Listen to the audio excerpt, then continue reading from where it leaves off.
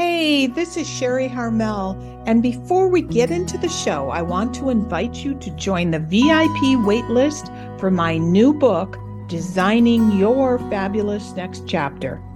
Just like the show, this workbook and journal will help you overcome the challenges on your journey to finding your joie de vivre. Go to www.extraordinarywomenmagazine.com to sign up now.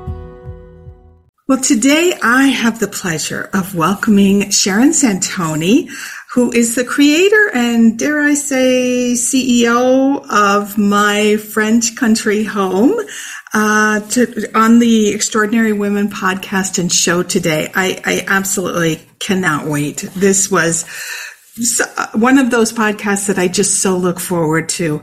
Well, let me give you a little bit of information on Sharon. Having raised her 4 children as a full-time mom for 20 years, Sharon Santoni saw the empty nest looming and decided to react. She set about to reinvent herself and find a new way to channel her energy and creativity. And in 2010, at the age of 51, she started a blog all about her life in France and quickly found an audience. A few years later, she published 2 successful books. We're going to talk about that. And in 2017, she created a luxury subscription box, which today delivers curated collections of French products to thousands of clients around the world. In 2019, Sharon published the first edition of her beautiful print and digital magazine, My French Country Home. She also offers an online boutique and runs high-end tours, which I had the pleasure of being on one. It was fantastic, more in the works, welcoming clients to the most beautiful regions of France. Today, Sharon is 64 years old, and her business is still growing with a team of over 10 people. She calls herself, and this is a fascinating phrase, an accidental entrepreneur, and says that she has learned from the past 10 years that staying creative is vital to her balance and well-being. Gosh, welcome. I just absolutely love talking with you today, Sharon, and so much of what I know you're going to share is going to be valuable to our listeners. So let's dive right in. Welcome, first of all. And well, first of all, thank you so much for inviting me. Thank you. Absolutely. It's a pleasure. Share with everyone just kind of an overview of My French Country Home, all of the businesses, I'm calling that the brand, and all of the businesses that are now underneath that brand. I went through it a little bit in the bio, but share with us. So yes, you're right. It is today. It is a brand, and I most definitely do consider myself an accidental entrepreneur because all of this has grown totally organically. It started off as a blog in 2010, as you have said, and I did something that no business school would ever teach its students for almost 5 years. I built up a community. I didn't know at that point that I was building up a community which would later become clients. But I was building up a community, and I built links and ties during those 5 years, which have been a precious foundation ever since. Back up. When you say links and ties, what do you mean by that? Well, links to real people. Okay. Links to real people. And so that when you are exchanging emails or imagining a new product or thinking about what's going to go into the magazine, it's not for some very vague image of what our audience or our client base may be, because so many people have been faithful to me and to us for so many years now that we really do have some very familiar faces on board. But I slightly jumped the gun there. So to come back to your original question about what is included underneath the My French Country Home brand, everything has grown organically. The first thing were the books.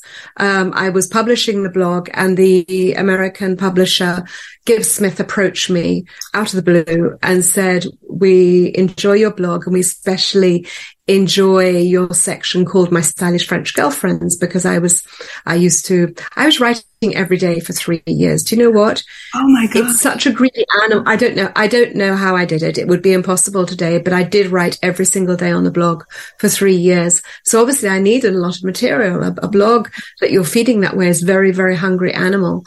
And so I would interview girlfriends of mine who had a beautiful house, who I felt were doing something interesting, a story that I could tell.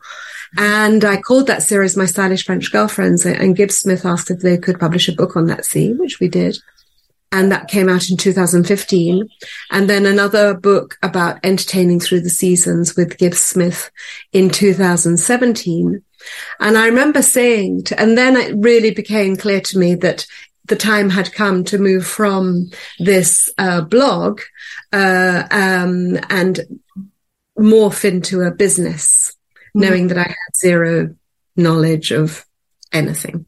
I remember saying to somebody at that time, when the second book had come out, I said to somebody, I feel like I'm sitting on a thoroughbred horse, and I know that this horse is capable of winning a race somewhere, but I can't find the race course. I don't know where to take it.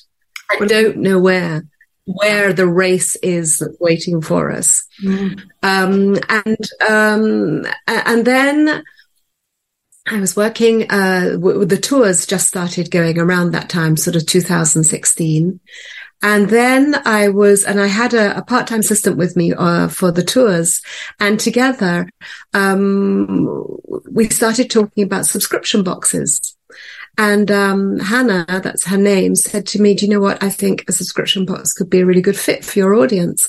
And it was just like a light bulb went on. I thought, of course, because it's, I've always enjoyed highlighting other people's talents, which sounds like a really glib thing to say, but it's actually true. It's what you do on your podcast, right? There's a lot of enjoyment. It's like at Christmas time. It's actually more fun giving the presents sometimes than receiving them. And it sort of feels like that, right? It can be so much fun highlighting other people's talents. And by creating our subscription boxes, it was a way of highlighting so many of these wonderful French brands that were familiar to me. There are some bigger brands, but some of the really small artisan confidential brands where people are working with such huge passion all year round. And so the boxes, the first box was shipped in February 2017. Okay. Everybody was saying to me, so we got it all set up, and then we had to say, okay, we've got to start buying the products for that first box. How many boxes are we going to sell? And everybody looked at me for an answer, right? As if I knew. And so I had to pretend that I knew. And so I said, we're going to sell 200 boxes. And everybody went, oof, really? 200? And my husband was going, really? I mean, that's a lot of stuff to buy. And we sold 198 on that first box. That's incredible. So that was, I guess, was a lucky guess. So the boxes got going in 2017. And then the tours by then were picking up speed as well. And then in 2019, I realized just how much the blogging world was evolving and changing so quickly. And again, without any previous knowledge or experience, I decided that it would be a good idea to launch a magazine. Honestly, if I'd known what I knew now, I might not have done it. It's kind of a beast. It's kind of a beast. And we were originally going to go with a digital magazine, and it's actually very quickly became clear that people wanted a printed magazine. So that was launched in 2019. And then 2020, the pandemic hit us. And by then I had a small team of 5 people by then. And my obsession, I think, like very many people who have their own company and who employ people, my obsession was to protect everybody's position and not to have to wave goodbye to anybody because of the pandemic. But I knew that our tours were going to be cancelled, and our tours are part of our business model. So I literally called everybody on a Zoom call or on a Skype call, I don't remember, and said, listen, guys, it's a little bit scary at the moment. Nobody knows where this pandemic's going to happen. I would ask, please, that for the next month, you work 30% less hours and just give me a little bit of, just take that pressure off my shoulders, yes. Give me a little bit of slack, and we will figure this out. But we're not letting go of anybody. And overnight, we set up our online boutique, which is still going strong today. Yeah. Because at the warehouse where we had been packing the boxes, I always had a little bit of stock left over from the boxes. So I filled in one of those authorization forms that we've forgotten about because we had to have permission to get in a car and drive anywhere in the pandemic. Drove down to the warehouse, grabbed everything I could think of at the warehouse that could possibly be part of a new online boutique, and the packing materials and the tissue paper and the whole lot. Came back in my car and transformed our dining room here into a temporary, not very big warehouse. And thanks to DHL, who kept working all through the pandemic, and to the patience of my husband, because every morning we launched the boutique, and orders, during the pandemic, people wanted to shop. Right. So orders started coming in. And so every morning, the two of us would get up, we'd answer our own emails, we'd make another pot of coffee, put on some music, and we would fulfill orders from my dining room. Yeah. And thanks to that, 3 weeks after that initial phone call to my team, I called them back. I said, we're good. Go back up to your normal hours. We're good. And, people don't always imagine that the back end of a business story isn't necessarily very glamorous. Yeah, it isn't. It's not well thought out. Sometimes it's very impulsive. And I love your phrase, organic, let's go do this. So yeah. Now, absolutely, you have to do what you've got to do. Yes, but that's an integral, that online store, if you want to call it that, is an integral part of your business, is it not? Absolutely. So now we have the box and the boutique, the magazine, the tours, and just recently we've started developing more our travel section as well, which is sort of adjacent to the tours, where we're also offering people the more and more information about traveling in France with deeper and deeper regional guides and off the peg itineraries that they can just purchase. In much the same way that the tour that you were on, Sherry, we had an itinerary for each day, which obviously we put a lot of thought and care into. And so we're putting together these itineraries for people who want to do, I think we've got about 8 or 9 for the moment, but there's quite a few more coming soon. So somebody who wants to visit the Côte d'Azur for 5 days, there's an itinerary they can pick up and use for that. We're just about to publish our itinerary for Provence, for Luberon, which we published in a couple of weeks' time. And also, don't you customize itineraries too? So if I call and say, yes, we do that. Yeah, we do that. That's that happens now and again. But I think on the whole, people are just really pleased to use the regional guides that we include in our magazines because we put a lot of information in there.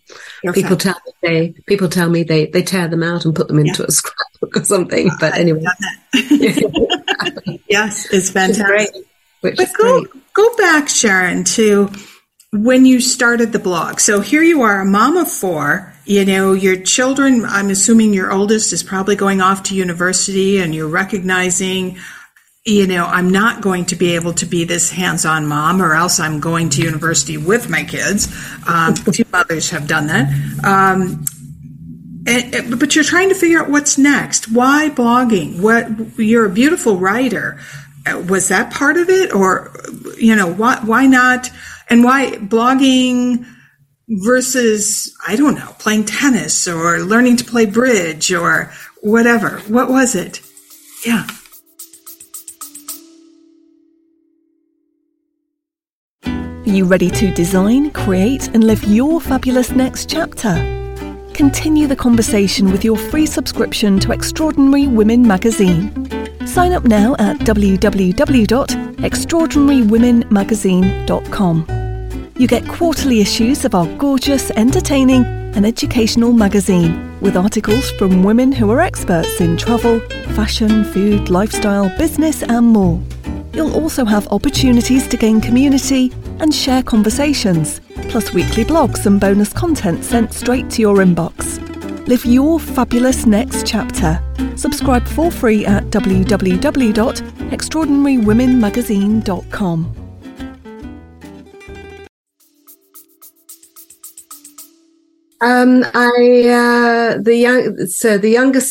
The oldest had gone off to university. The youngest was 13. Mm-hmm. And having been a very, very, very hands-on mum and president of the Parents Association, mm-hmm. and just super busy the whole time, I was beginning to feel a little bit redundant. Mm-hmm. And so I really was getting close to bored. And that's not good. I get grumpy when I get bored. That's not good. And so I didn't really know what I was going to do. But at midnight on New Year's Eve, 2009, at midnight, I raised my glass of champagne and I said out loud, 2010 is the year I reinvent myself. Wow. And nobody was really listening at the table. We had a big table of friends and there was lots of chatting. And I think just one person listened to me and she said, yeah, sure. Everyone says that. But I had said it out loud and I had said it to myself. Mm-hmm. And it was a kind of a promise to myself, I think. Mm-hmm. And just before Christmas, to go to your question of why blogging, mm-hmm. just before Christmas, an American friend had sent me an email saying, I've started a blog. Here's the link. Go and see it. And I didn't know what a blog was. I had no idea. Yeah.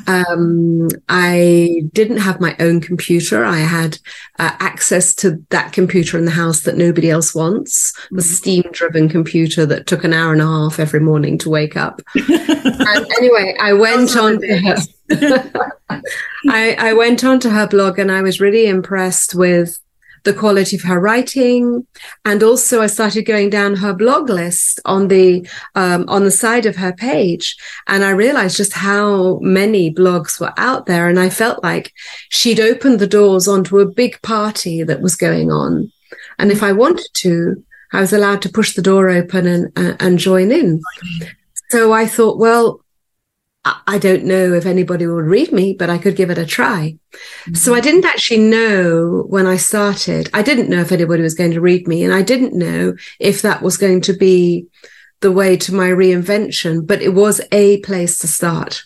Sure. And so I figured it out and set up a blog on blogger.com. So it cost me nothing. Okay.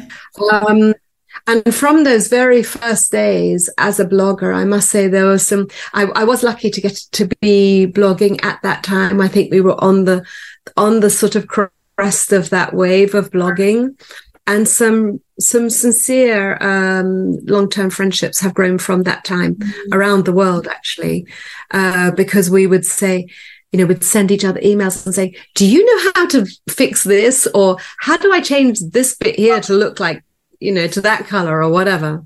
We were all very amateur. But this is one of the things that I enjoyed the most about everything I've done since that promise to myself to reinvent, is that everything is a learning process. Yes. And I think that's such a pleasure and such a privilege to be absolutely compelled to learn something new the whole time. Absolutely. I couldn't agree more.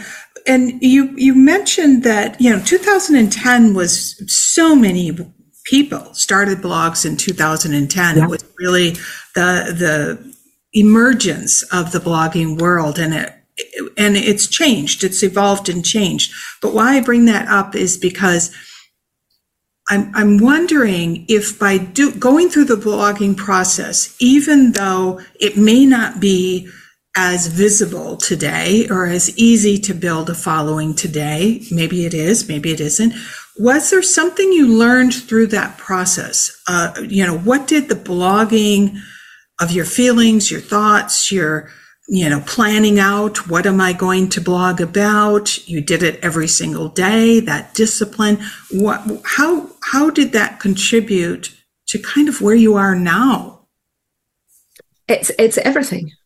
It's everything. I sincerely believe that I couldn't do what I'm doing now if I hadn't had those years of training. We can call it years of training. Yeah. First of all, on the IT side, but I say I didn't even know what a blog was. Right. Today, I can have quite a grown-up conversation with a code writer and not sound totally foolish. I mean, I can do that now.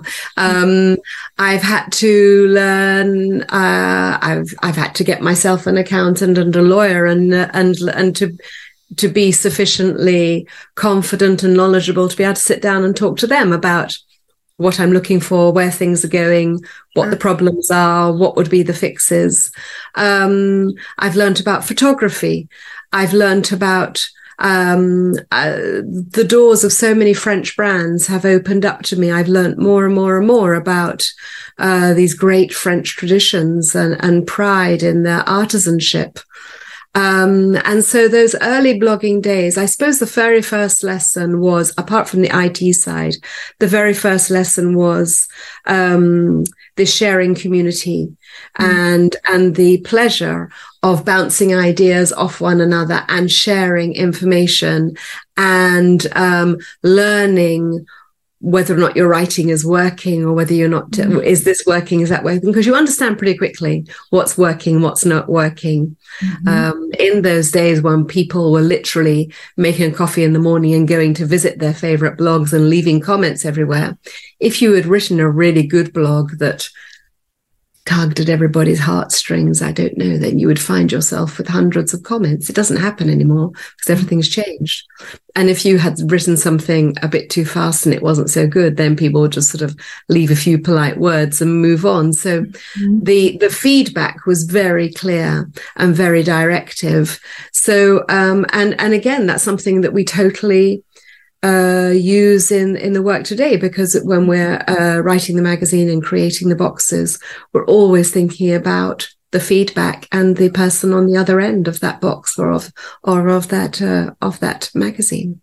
But I also hear, Sharon, that there's a value to it. So if I'm a woman sitting at home today and I'm 50 years old and I'm thinking to myself, my corporate career is coming to an end, or my children, or both, my children are growing up. I need to reinvent myself. I need to come up with my next chapter. What is that going to be? A blog is still not a bad place to start. Not necessarily. Would you agree?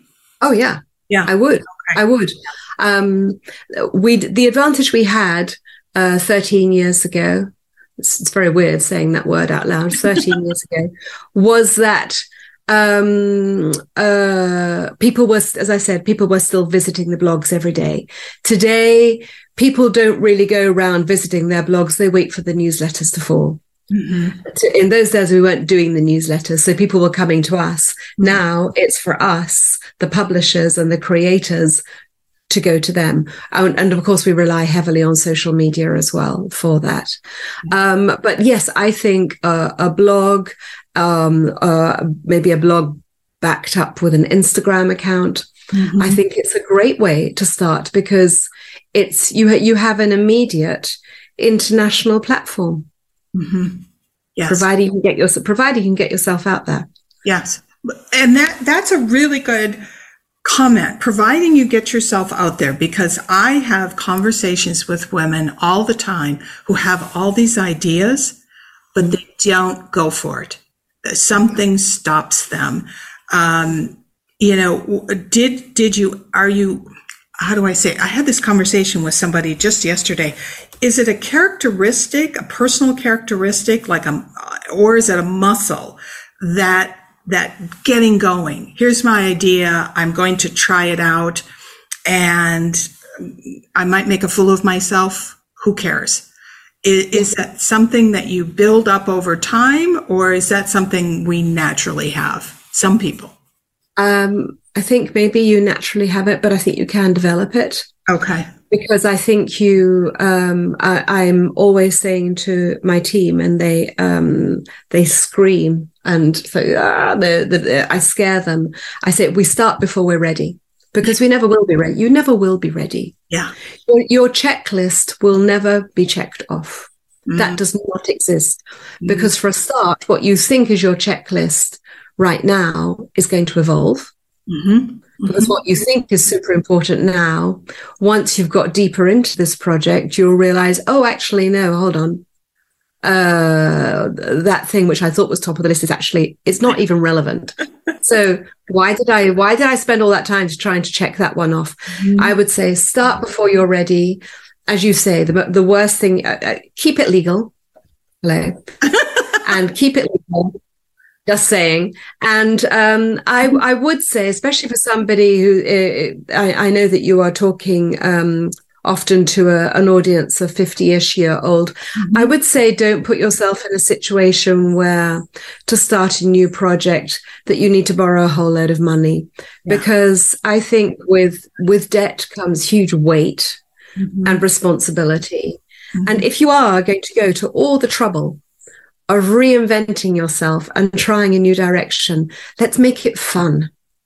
Do something you enjoy, and don't make it where you dread waking up in the morning because you've got those problems in front of you. Mm-hmm. Keep it doable. Take it one step at a time, but really enjoy the ride, enjoy the moment. I love that. That's beautiful and so true. When I think of you, as a stay-at-home mom, even though you were a very, very, hands-on, as you call it, stay-at-home mom, ran organizations, parent to organization, whatnot. What were the skills that you learned as a stay-at-home mom that you think you actually tapped into pretty quickly when you created something for yourself? Multitasking. I think that's what most women do, isn't it? We multitask. Yeah. And if you are as a mother of 4 with a garden and a house, and we're out in the country, so there's a lot of driving around for school runs and activities. We had a couple of horses and the dogs, and there was always a dog that had run away or that a horse, whatever. I think you multitask, and I think that's what you have to do in a business as well. You have to multitask. Yeah. I have, as I say, I've got this small team, and perhaps curiously in our company, as a rule, nobody works on a Friday except for me. And I have to say that multitasking runs at a very, very high speed during the week because there's so much happening and there's lots of messages saying, what do you think about this? Can you look at that? Is this okay? And then Friday, when I've got the shop to myself and I don't have to multitask quite so intensely, I'm a lot more productive. But yes, I think multitasking I do think it's a very female trait. Mm-hmm. And I do think it's very, very useful. Yeah. Yeah. And I ask that question because sometimes, women will say, well, I've done this. This was my past, and you talk about multitasking queens to some extent, but how do I turn that into a business? I didn't go to business school, or I didn't, or I was in a corporate position where I had an immense amount of support around me because you work in silos in a corporate setting typically. How do I turn that into being an entrepreneur? And even though you call yourself an accidental entrepreneur, what are those entrepreneurial traits to some extent besides multitasking that you have to embrace on a regular basis? Your questions are very interesting and piercing. You're actually asking questions that I haven't asked myself. So, for me, I'm sorry. I think you do have to be quite brave as an entrepreneur. Mm-hmm. And my father was definitely an entrepreneur, and he had 2 partners in his company, and they were in a completely different business to me. And one of the partners handled all the admin. One of the partners handled they were producing machines. So one of the partners was handling really the production, the nuts and bolts side of the production. And my father was the entrepreneurial free spirit of the 3. He was the one coming up with the new ideas, waking up in the middle of the night saying, hold on, we could do that. and then persuading them that it was a really good idea when they were going, really? And I do think you have to be that person if you're going to be an entrepreneur. I think it's helpful.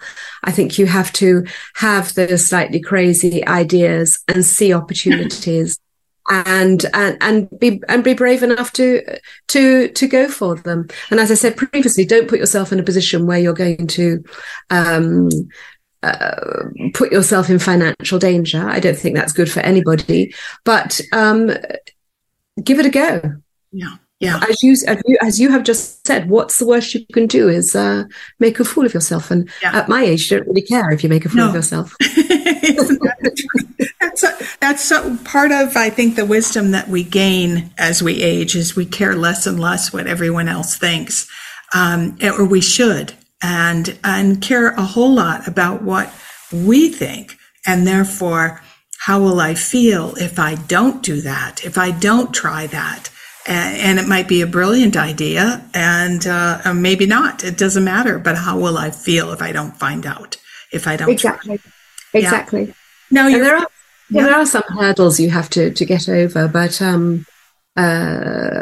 yes, I think it's worth just sort of giving yourself a nudge and say, "Let's go for this. Let's at least explore the idea."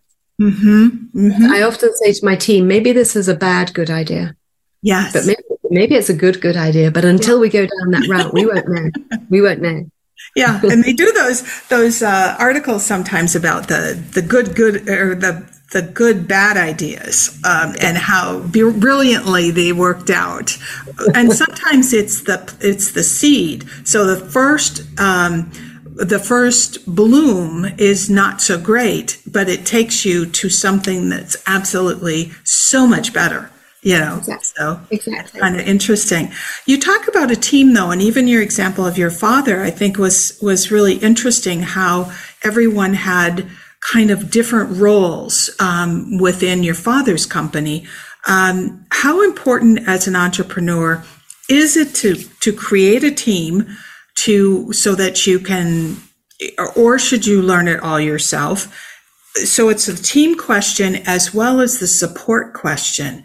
Because you also mentioned when you started blogging, you had kind of a blogging community, those that blogged, besides your readers, those that blogged, that you could bounce ideas off of or problems off of. So how important is all of that to create the team and the community? Vital, absolutely vital. First of all, without the community, then I would have no raison d'être. There would be no reason for the blog to have ever existed.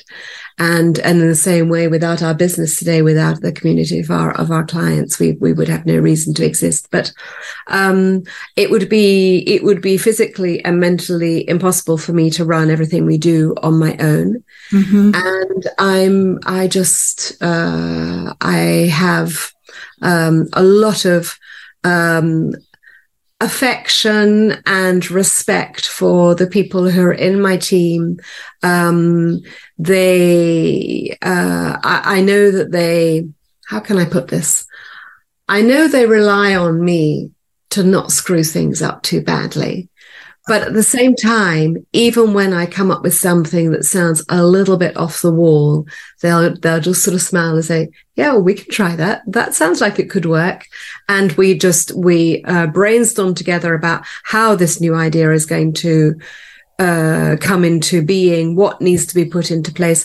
The itineraries that we were mentioning earlier, mm-hmm. It's an idea that has been bouncing off the walls here for probably 2 or 3 years since, because we know we've got these regional guides in the magazine and we know how much work is involved in putting those out. And we wanted to do something more with them. So we thought we could develop more of a travel side, but we couldn't quite work out how to do it. So we've been bouncing ideas off the wall. And then suddenly we thought, okay, this is what we're going to do. And then everybody decides which role they're going to play in order to make it happen. And it's rather a beautiful moment because it really is a team effort. Mm-hmm. It's a sort of, basketball team passing the ball from one person to another until finally a team member, it doesn't really matter who, dunks the ball.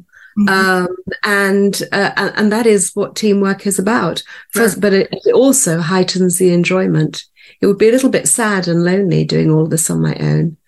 Well, and I think it's impossible, unlike your father, you don't have any energy to come up with creative ideas if in fact you're doing all of the technology as an example, or you're doing learning and doing all of the magazine publishing or the shopping for the boxes or, putting the boxes together, whatever it might be. There's no energy left for creativity. And, but it's interesting that you say as the face of the brand, you are the brand. You have to give yourself that space to be creative. You have to understand that you're not a doer and that creativity is doing too, if that makes any sense. You are so right. You've put your finger on something really important. And that's one of the reasons those Fridays when hardly anybody else is working are so precious to me, because I will check on my emails. I might catch up with something on the computer that I hadn't had time to during the week. But that is when I will get out there and meet somebody I've been wanting to meet for a long time, or do a lot of flower arranging, or try and do something that's going to feed my creativity. Because at the end of the day, I am the editorial line on everything that we do, the box, the tours, and the magazine. And I'm also a product. This product here is called Sharon Santoni. And that product also has to be sort of maintained, and sounds very weird what I'm saying. I don't at all take myself seriously. I've just had to come to recognize that this is a fact. And that we need this product to maintain the brand and to help the brand grow. So yes, but creativity, never underestimate, never, ever, ever underestimate the power of spending a couple of hours doing something creative. Yeah. I think that's something that you actually are touching upon when you talk about that this is something you have to take care of also, because you're on camera, you're speaking, you're sharing, you're communicating both with vendors or potential box people, as well as your clients, all over the place. And therefore you have to take care of this too, both in how you put yourself together, your style, your well-being, your health, how you speak, all of that. It can seem frivolous. We can think it's frivolous, but yet I love that description. You are the brand and you have to take care of the spokesperson for the brand. Yeah. The brains and the spokesperson. So interesting. Yeah. The brand image is vital. It is. So talk a little bit about reinvention, because reinvention, so many people, men and women to a great extent, will talk about I'm going to reinvent myself. I'm going to get up tomorrow and have different habits, and I'm going to become, a better version of who I am, or a different version of who I am today. How would you describe your reinvention? You go from mom to blogger to publisher. How did that all work internally? How did you start to see yourself different as not the hands-on mom, not running the PTA as we call it in the United States, but now as almost a businesswoman, a blogger first, and then a businesswoman? What went on up here? I think my kids used to say your blog is actually your fifth child, and it was. It was my new baby that I had to take care of and get dressed and make sure it was being fed properly and watch it grow. And sometimes people do say to me, I want to reinvent myself too, but I don't know what to do. What would you tell me? And you can't tell anybody else what to do as their reinvention. But I do think you can tell them to find something they can be passionate about. or they can become passionate about. Because the blog, when I started it drew me in very, very quickly. And I think the first thing that drew me in was because I was actually enjoying the learning curve. Okay. And then I enjoyed inserting myself into this community and beginning to make friends. And then I started to enjoy the feedback coming back from this new audience. And after that, it sort of snowballed, because if you've suddenly got an audience, you're not just doing it for your dog who's sitting beside you at the desk, and for your family who are being polite about the last thing you posted on your blog, but you've actually got a real audience all around the world, then it all snowballs. You want to do even better. And so you try and you aim higher. And this, I think, let's think of somebody who's come out of the corporate world and who's going to reinvent themselves via painting. And maybe they don't know how to paint. So that first thing will also be a learning process of maybe they'll take some classes, maybe they'll just buy a box of paints and a few canvases or a block of paper and sit there and make all those mistakes and learn about how they're most comfortable holding the brush and what gives the best results. And they actually prefer to paint pictures of flowers, but landscapes are a bit more tricky.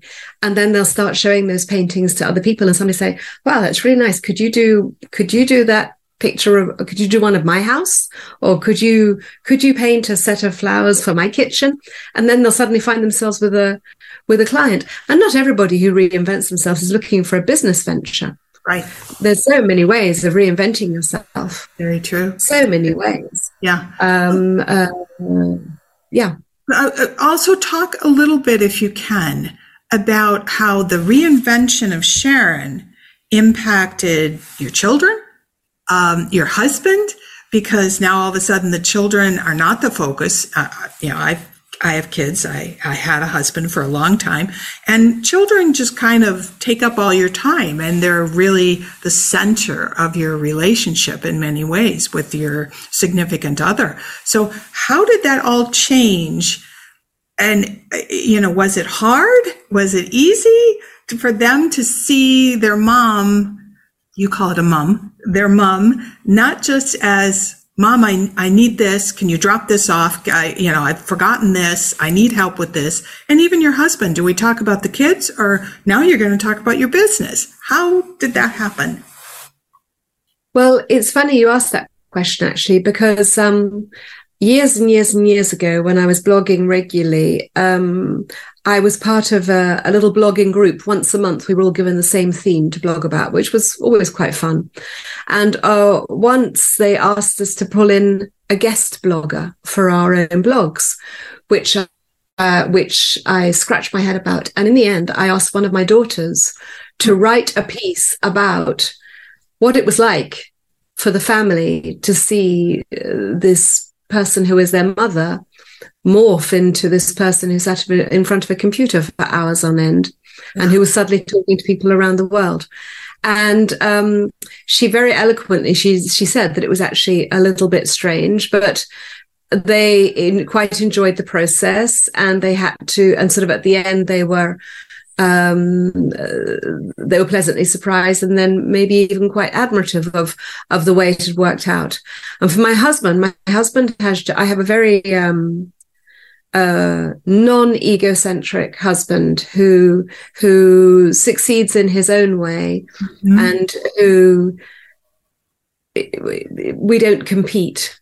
He's got his own area and I've got my own area, and he's been nothing but support. He's not involved in any way in the business, but he's a great sounding board when I've got something that I've got an idea that it's not quite ready to talk about with the team because there's sort of financial decisions to be made. And he's a great sounding board, just to sort of throw ideas, like a practice wall on a tennis court, just throwing ideas at him and seeing how they bounce back. That's very, very, so no, nothing but support. And I would say to somebody who wants to reinvent themselves, if it's going to be something that's going to take up a lot of time, keep your family in mind. and how it's going to impact them. Yes, and have those conversations rather than just doing it and expecting everyone to know what's going on inside your head. Yes, that's right. Yeah. That's right, exactly. Anyway, my social media figures are better than my kids, so that's always good for my self-esteem. Yeah. It's funny. How do you find balance, Sharon? Because one of the fears that women who are creating something, and especially a business as their next chapter venture, have this fear that it's going to take over their lives.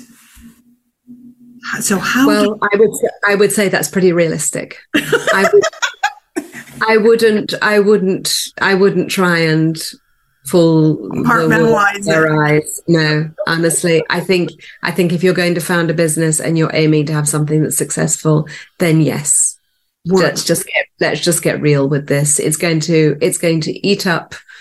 You're going to think about it while you're asleep. You're going to think about it when you wake up.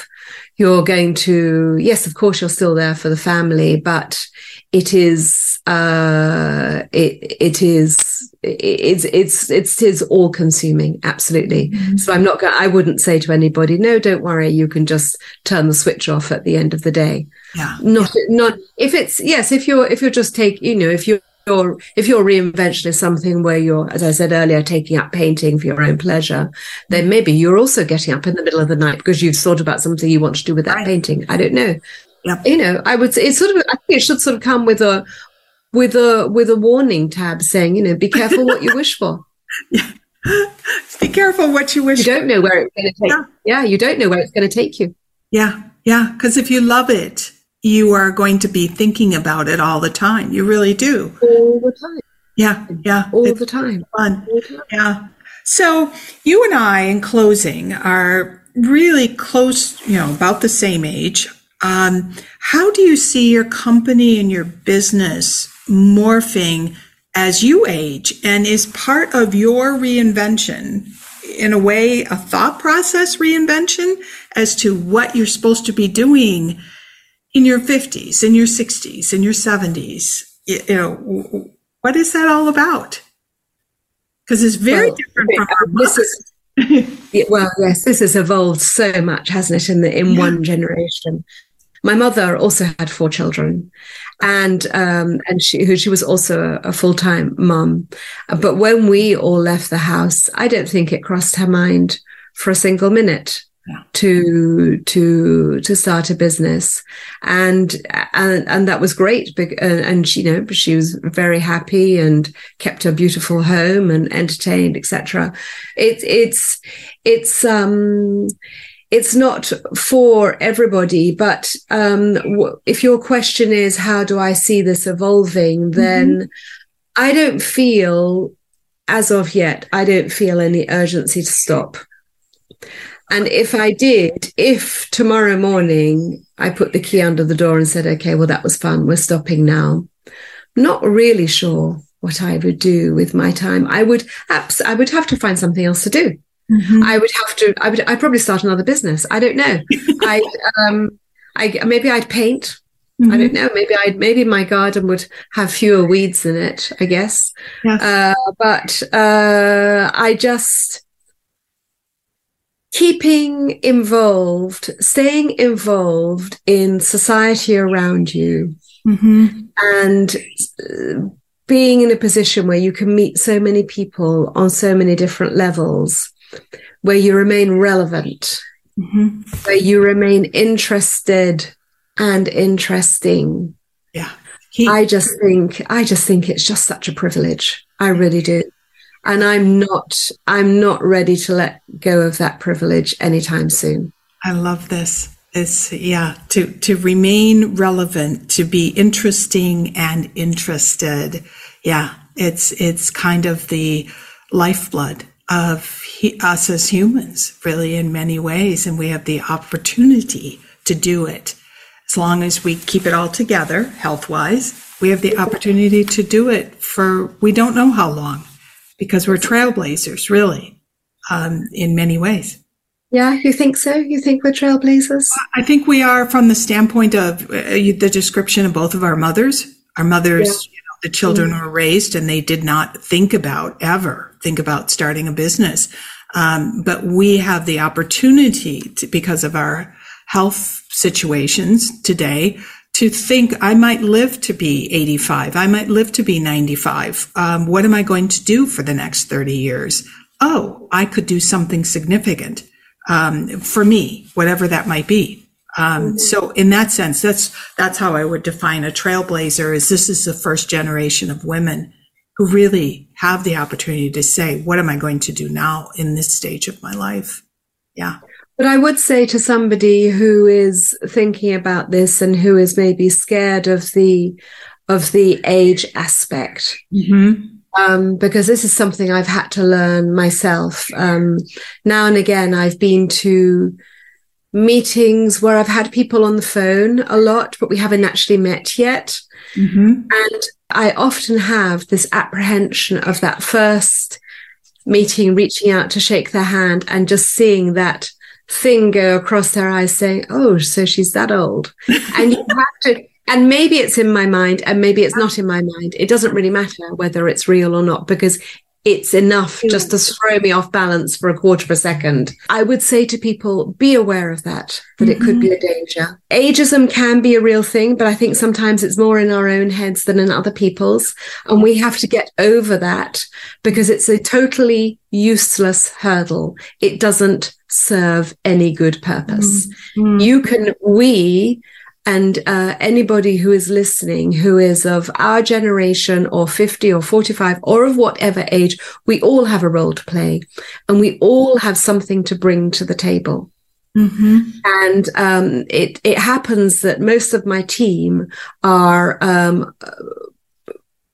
a way lot younger than more my children's generation. And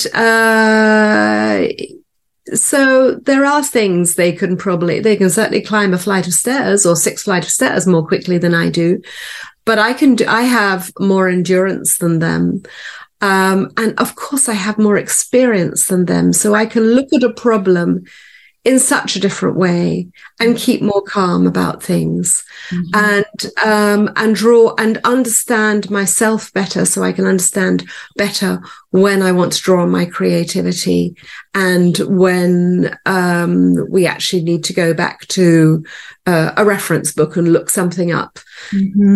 Maybe I haven't said that very clearly. I just want to say that everybody, no matter what your age, you've got something to bring to the table, and never let age be a factor in deciding what you're going to do next. Yeah, like whether you're young or old, and recognize that. Yeah, I love though that you said sometimes ageism is in our own heads. We have that block. Oh my gosh, I love that you said I'm 64 years old, because there's a hesitancy, and I feel it even in myself, to say my age publicly. I rather say a woman of a certain age. Well, that's what's going on in here. I'm creating that scenario. No one on the other side is. And that's really important for us to think about. And if you're young, it doesn't mean you have to have a certain path. It's what is it that really brings you joy that you can also make a living at, And you're allowed to make mistakes and change your mind as well. Yeah. Do you know anybody who has gone through their whole life without taking a wrong turn at some point and saying, no, hold on, that wasn't right, and then backtracking and start again? That doesn't exist. It does not exist. No, there is. How boring that would be. Oh my gosh. Yes, I agree. They would be boring people, because truly people only become interesting when they make mistakes, when they try things, that took some courage. Yeah. I couldn't agree more. Well, thank you, Sharon. Thank you so much for all your wisdom and your conversation today. And we talked about some hard things. So, the maybe not so often discussed. So I appreciate the conversation. I know everyone who listens is going to feel the same way. Thank you. Thank you so much, Sharon, and thank you for the work that you do with your podcasts. I've listened to quite a few of them, and I think you cover some really interesting subjects, and you fulfill a great role. Thank you so much, and thank you for inviting me today. Oh, you're more than welcome. It was a pleasure.